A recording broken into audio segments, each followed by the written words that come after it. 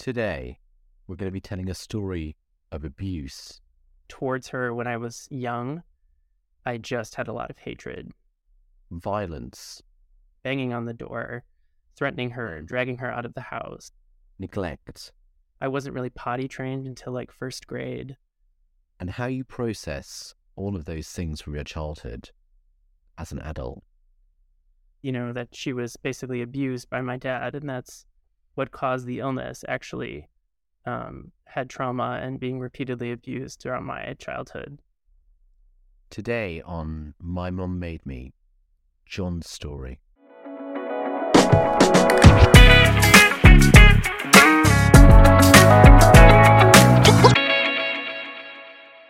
In part one, we heard John's story, a story of hopefully some hope, but some very difficult and challenging beginnings. John's dad unfortunately had a lot of problems which manifested themselves as violence, very heavy violence towards his mum. And violence that John thinks ultimately led her to develop a degenerative disease from the head trauma that she received at the hands of John's biological dad, and a disease she ultimately and unfortunately died from.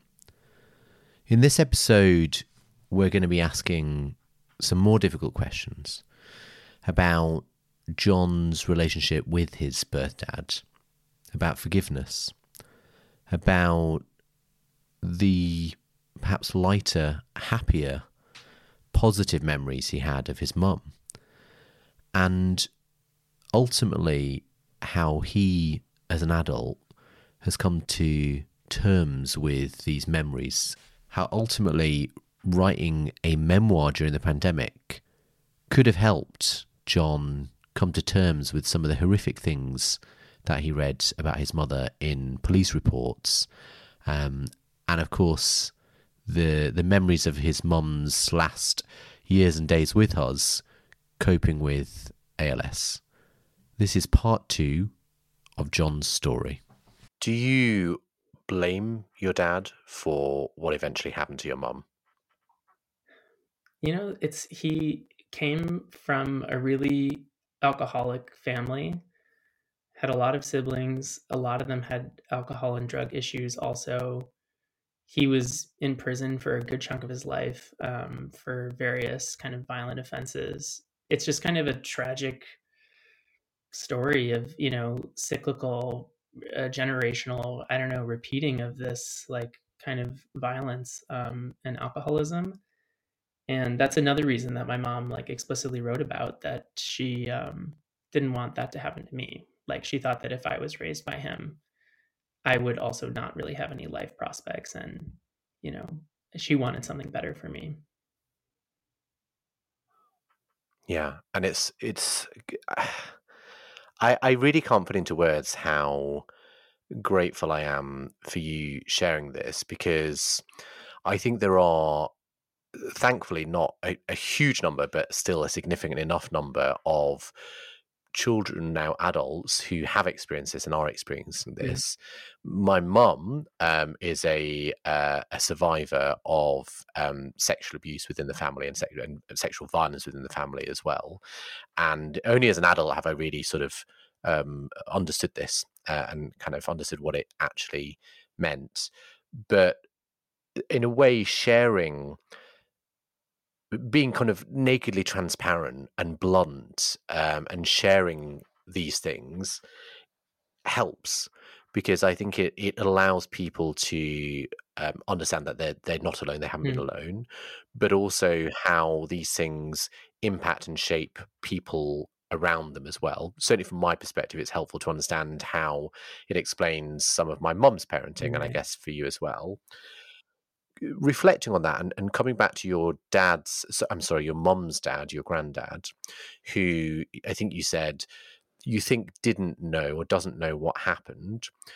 Do you think there's a responsibility, and if not a responsibility, then maybe an urge or a desire to educate him and to make it more objective, people who are relatives of survivors about what has happened in a way to help them understand, relate, get a sense of justice. Is there any of that here? Yeah. I don't think my mom really told people. I mean, I wonder how much of a secret it was actually within our family.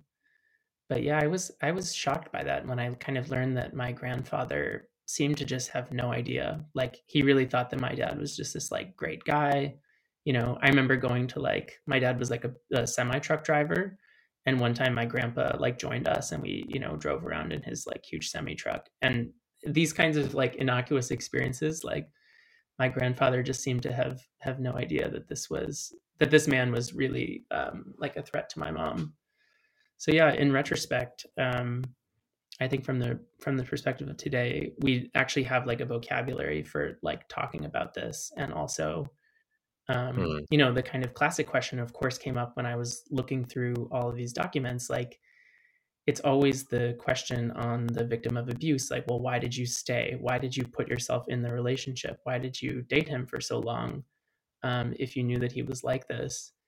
And it's not, that's kind of maybe where I draw the line in the memoir. Like I'm just another observer in a way encountering this story mm, now. So I can't really answer that question. But um, my aunt has this story that she asked my mom one time, why are you staying with Jimmy? And something that she said to her was, you've never been lonely. And so she did it, out of her own kind of needs. And in some ways he was a good dad to me, so it's not like, you know I think she was she was trying, and it's something that makes her very human to me. Thinking about your memoir, you mentioned it as a sort of a lockdown project, but actually it comes presumably from something a lot deeper, and a lot more long Mm. standing. What I know this is a pat question to ask. I'm going to ask it anyway. What motivated you to write it? And the reason I'm asking that particular question is so many people have different reactions to this. The things that you survived as a child and things that you went through as a child.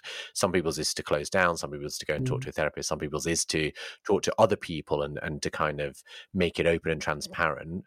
What was it for you, and what did you get out of the process of actually documenting all of these experiences?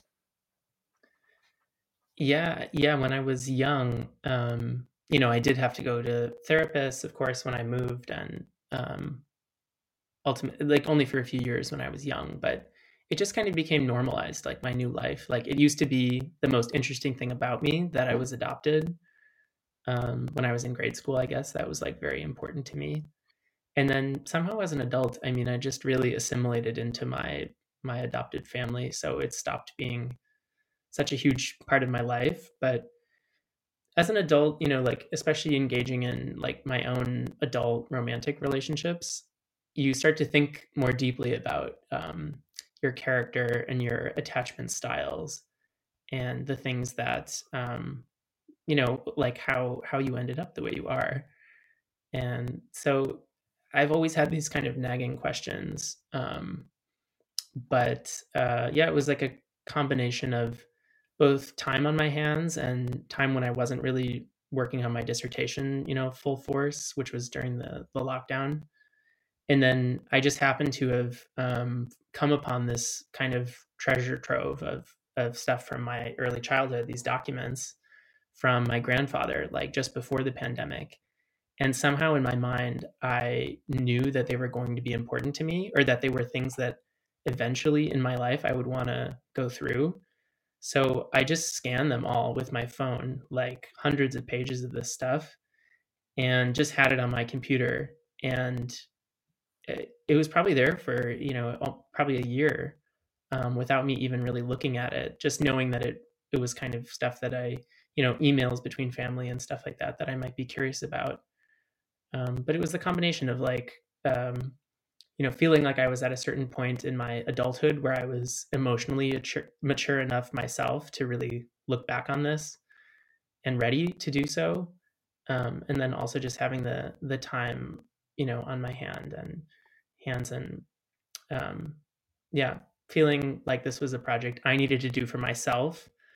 And then, of course, the second part of writing is like not just the research and the or me search in this case, but also thinking about what might be interesting in this story for other people. And as you sort of mentioned, I think a lot of the issues relating to abuse and just what it's like to be a single woman parent, um, and a lot of other kind of universal themes sort of arise out of this story. So, what I'm hearing, John, is the memoir was objectively interesting, and interesting is not quite the right word to use, but I hope you get what I mean when I say that, to write about. It was a process of catharsis and Mm-hmm. therapy for you as well. But it also, I guess, a big part of it is it's a story that needs to be told, and sort of thinking in particular about that last bit. When people eventually come to read this, as I'm sure they will, what do you want people to take away from it? Why do you want people to understand your particular experience? Yeah, for me, this story is just ultimately about the kind of complexity of life. And I mean, I really mean tragedy, not in a trite sense, but in the sense of a kind of unavoidable conflict. And kind of there were no good options, when a single parent is dying.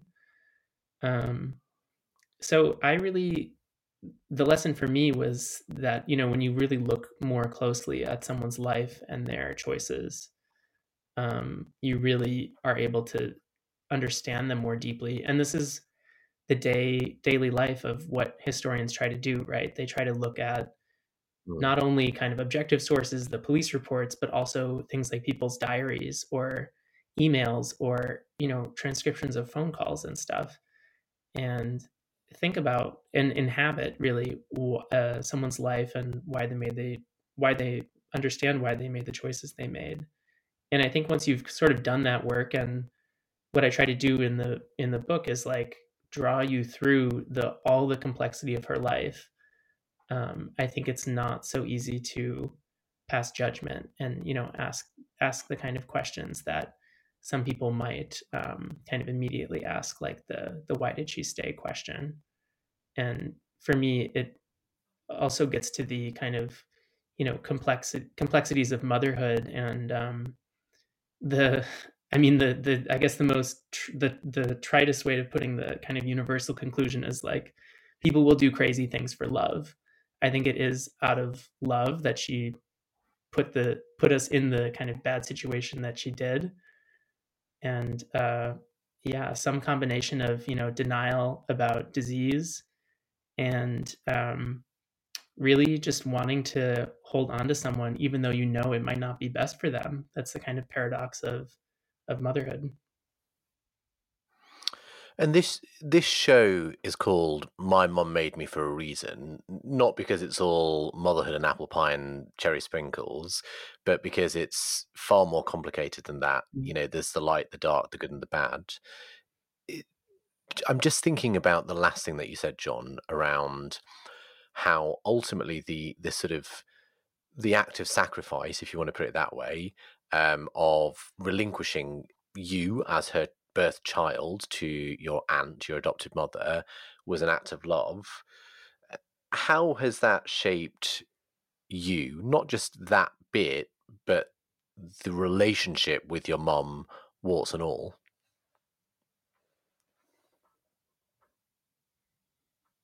Yeah, I mean, the lucky part about my story is that I kind of ended up with another mom who loves me in like a more stable, I guess, traditional unconditional love type of way. And she really raised me just like her four other children. So I've gotten to experience kind of like, I don't know, a more normal or like a more kind of supportive, like motherly love from that. But I also like I can actually look back on this story and see ways in which my birth mom, like still kind of supports me. Like, I think she did, she was really thinking about my future, for example, when I was quite young, and had all these kind of plans for us that would have been, beautiful if she hadn't gotten sick. So there is something that about that sort of love and sort of planning for my future and making sure that I was like ultimately, raised well and in the right place. That love sort of does transcend even once I wasn't living with her, and even after she passed away. And how much of John today is informed by your birth mom, and how much of John today is informed by your adoptive mom? That's a great question. I definitely think in terms of my like independence, my birth mom, for example, moved all over the US pursuing a career. She worked at different insurance companies, and she lived in New Orleans and Detroit and Chicago, and was ultimately Wisconsin. And she was kind of adventurous, and that so far has been my life. I've lived in a lot of different cities. I'm pretty rootless as an academic. I'm kind of willing to go wherever to pursue different research projects or grants or jobs. And that in the sense of independence, I would say, is what I get from my birth mom. And then from my adopted mom, definitely we're very close, and a lot of kind of character traits of hers I have really tried to like consciously learn as an adult. I think she's really wise, and I think she's a problem solver first rather than kind of an emotional thinker. So some people think that she's kind of cold, and or overly analytical, and that's also something that people sometimes think about me at first.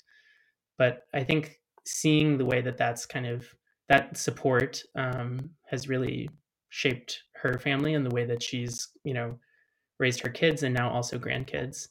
I really admire a lot of things about her, and I think that is like another form of care and love.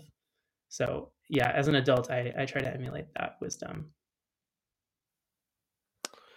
One of the questions that I always put to my guest is what's been left unsaid?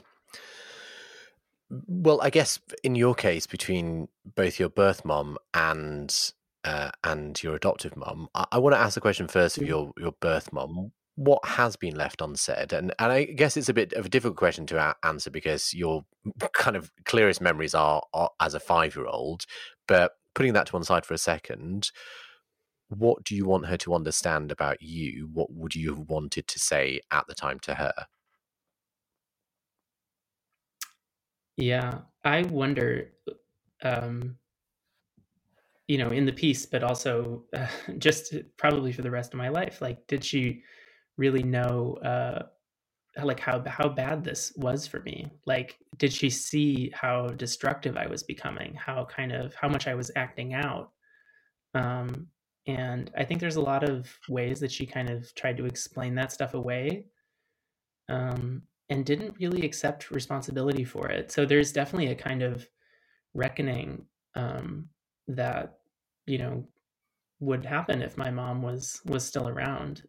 Like I do have a lot of um, hopefully at this point not resentment, but like she would really have a lot of explaining to do. And it's also something that I talk about a lot with my adopted mom. We sort of replay the scenario and think like, okay, how could this have gone better? Like, should she have intervened earlier? But she didn't really know because my birth mom was hiding a lot of this stuff and making it seem like everything was fine until my birth mom would just like show up at our house and see that everything was out of control and I was like running away. Um, so yeah, there's definitely always I think going to be some kind of loose ends in that relationship, um, and some things that yeah I'll never be able to talk about, but I can at least write about. And then with my with my adopted mom, something I guess, it's always a challenge. You don't expect your parents to be exactly like you, or I think as a parent you don't expect your kids to be exactly like you. But basically, there's a big like educational and cultural gap between us. So like none of my uh, birth or adopted parents went to college. And so me being an academic, I almost feel like the more, I kind of become a coastal elite and like live in these world cities and become more and more educated and stuff, that like the gap between us grows. And yet I've lived with my parents for various points during the pandemic. We're still really close, like despite these kind of big cultural differences. But yeah, one question that they always ask me that I find it still just always kind of rubs me the wrong way is, "Are you happy?" And I feel like it might kind of fit for my older siblings who are all kind of settled and having families and stuff. But for me, that's just like that's not the right question. I feel like Mm. that doesn't quite get at, like what I think life is for. I'm still in the like adventure, risk taking, pursuing my goals. I'm about to earn my PhD, but I haven't yet. So I'm not quite there. I'm not quite in that point where I think like happiness is the main thing. I'm more about challenging myself and kind of pursuing this academic path for as long as I can make it work for me. Um, Forgive me for asking the question, John. Does that mean you're not happy? And if it doesn't, what is the definition of happiness for you? Because it sounds mhm. like the reference of happiness is settled down, Yeah. but actually your interpretation of happiness is something very different. Yeah, there's something like contentment. Like, for example, both of my adopted parents still live in like the next town over from where they grew up. And they've never Mm, really lived anywhere else. Like they have traveled the world now that they're kind of retired, but um yeah, they've lived a very like content life that's been really focused around family. And basically, like as someone who just doesn't have that values, like maybe as a queer person, I have my queer family in Berlin, for example, mm, and I don't really live my life around my siblings or their kids in Chicago. So we have basically different values, but yeah, I think happiness is like a philosophical question that I've also thought a lot about. Maybe the opposite of catastrophe, and I think for me, it has to mean more than just like I'm suspicious of a happiness that looks the same as what your parents' life was. For me, it has to involve really genuinely choosing your own path. So that's what I've been doing. But as any academic can tell you, a PhD sort of takes over your whole life and identity, and it's not a mm. happy experience. I don't think anyone would say that, even though it's really rewarding in lots of other Yeah. ways, and it's deeply meaningful. We don't do it for the money or for the career prospects. We do it because we really care about it for whatever kind of indescribable reasons. That's such a beautiful way of describing academia as a whole. Mm. We've talked a lot about heavy stuff. And I want to talk a little bit about something else in a second. But before we do, someone listening to this story may be forgiven for thinking life for you and memories for you with first mum, your birth mum, tough, sometimes bad. Life for you with your adoptive mum, not as tough, mainly good. Is that dichotomy, the admittedly false dichotomy, I guess, is that fair?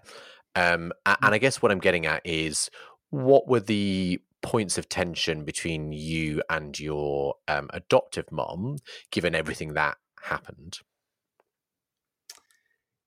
It does seem kind of black and white, I guess, when I'm narrating it in the story also, because it really was a situation of like rescue. Like, Mm, and I went to grow up in this very idyllic suburb of Chicago, um, and went to a good college and had a very kind of traditional happy suburban life. Like I think like, actually when people see like an American high school experience on TV, like that is what I had. It was a very good childhood. I was in Boy Scouts, all of the marching band, all of the kind of, traditional things.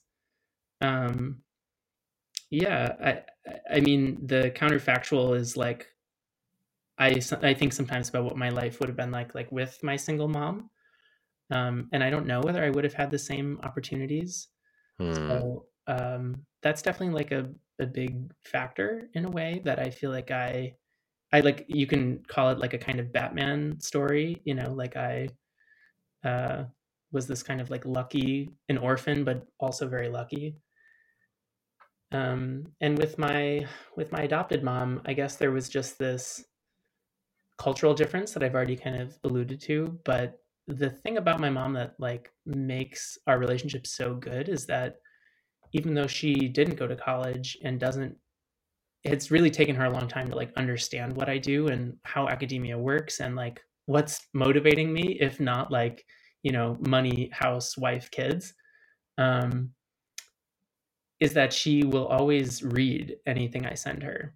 So she even reads my academic work, and she sort of goes halfway, is the way that I would put it. She really like, she is so open to learning and to trying to Hmm. understand my life that yeah, I find that very beautiful, and I also try to learn about her life and her hobbies, and in a way that's, kind of a model for me of like what really like a friendship actually is kind of like it involves all this give and take, and I don't I expect that to actually be like work, that it's something we're always like working together on, rather than just like the one way expectation of how what a parent is supposed to do for a child. And I think that's the wonderful, healthy thing about what you're painting as your relationship between you and your mom, your adoptive mom. Flipping it a little bit the other way, John, we've talked about the tough and challenging times with your birth mom. What are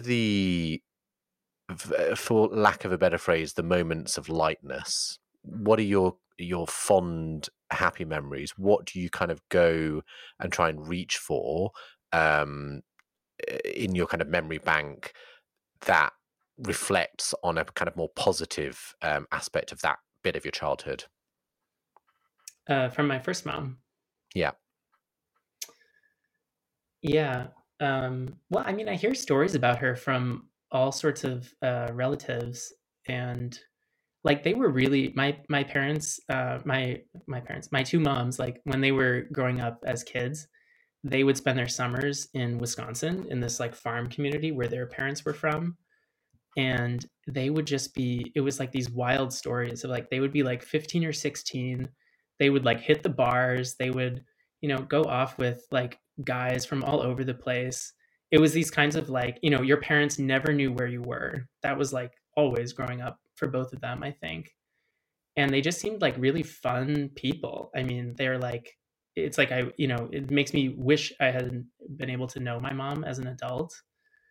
um, but even when I write about this in the memoir too, even when my mom was already in the nursing home, and you lose the ability to speak and then eventually walk, and my mom was basically bedridden for like 2 or 3 years. And my aunt, one time in the nursing home, it was around Christmas time, bought me a razor scooter, like with my mom's money. And so I was like zooming it around the like her hallway in the nursing home, and my aunt had this like kooky idea to like race with my mom in the wheelchair. So my mom is like bedridden, like really can't move, but is like strapped into her wheelchair, and my aunt is like racing me around the corners, in this nursing home. And of course she's like almost sliding out of the chair, and it's like this crazy situation, but they're both laughing hysterically. Like even my mom is actually one of the kind of I mean sad but in a way cute things about like her condition towards the end was that she just had no control over her emotions because she really couldn't Mm. control like her body or her muscles. So when she cried, it was like, a banshee screaming. Like it was this really intense experience. But when she was happy and when she laughed, it was also this like whole body experience, and like, and very, very powerful for her. So like even as she was declining, we got to have these very fun moments, and I do still remember, those like small moments with her. That's so beautiful. Such a vivid and touching memory. What a wonderful kind of thing to have shared. So all of this is in your memoir, John. Um, Talk us through kind of what happens between right now and people being able to get it in their hands. Where can people find it eventually, and what do you want people to do with the stories that you're going to tell them? Yeah, I wrote it during the pandemic when I was on this interdisciplinary humanities grant from Princeton. So I was kind of meant to be doing some kind of creative project that wasn't my dissertation. But basically, for the last year, I've been in full dissertation mode. So it's one of these things that I'm like grateful for the time I've had in academia, but it's something that I'm sort of saving as like the next creative project after my PhD is done.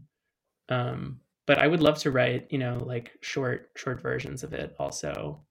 But hopefully it'll be a book one day. Yeah, I really hope it is because it's such an important story to tell, and you've been incredibly gracious and brave in coming on this podcast to tell part of it.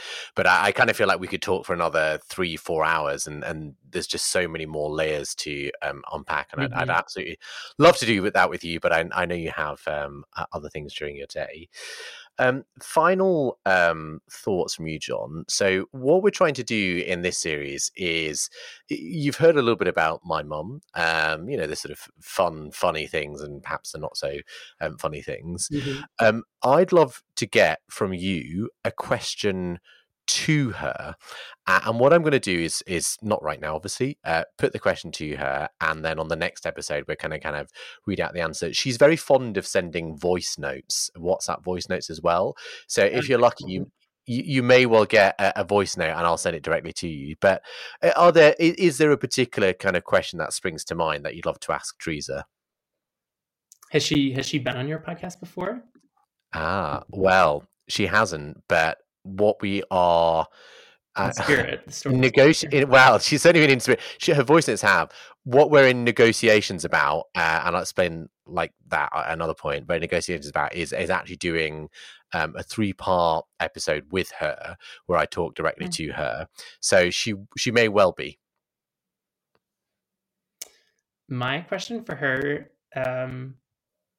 this is as someone who doesn't really plan on having kids, but it's the question that I always wonder about when people are parents is like, how do they stop themselves from just wanting their kids to be like them?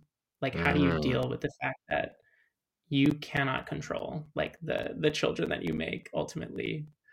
Do you ever like find peace with who they are and the ways that they're different from you, or do you always kind of have this like kind of nagging, desire to kind of control their how they turn out? that is such a brilliant question. Very briefly, turning it back to you, if someone asked you that question as someone, clearly someone who doesn't have kids, what do you think your gut reaction would be? Do you want your kids, the future kids, if you have them, to kind of be as great and as accomplished as John?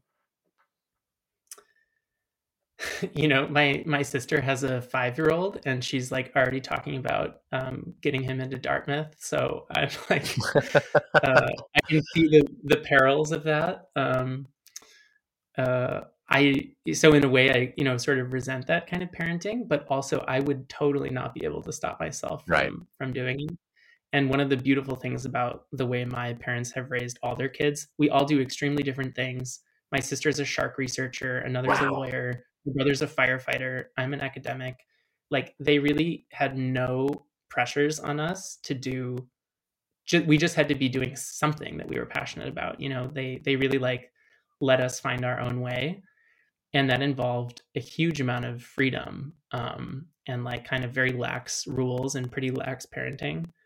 And I guess it maybe took us like a few years, in our 20s to like find ourselves and find our own ways, but somehow they were able to like support us through that whole time, and not ever be the like micromanagey parents or overly concerned with success. So I don't think I would be capable of it as a parent, but I kind of admire that about my parents. That's such a great answer. Like, because the honest response, I think, for most people is the temptation is always there to want to imprint on your child, but the reality is that that's probably not the best thing for them. John, what a wonderful note to end on. Thank you so much for coming on the podcast. Can you tell us where people can find maybe a little bit more information about you if they wanted to, follow you to read your future short stories about your memoir or other stuff? Yeah, totally. I've got a bunch of writings out there. Los Angeles Review of Books is the last one, but I have a page on academia.edu under my full name, Jonathan Catlin, at Princeton.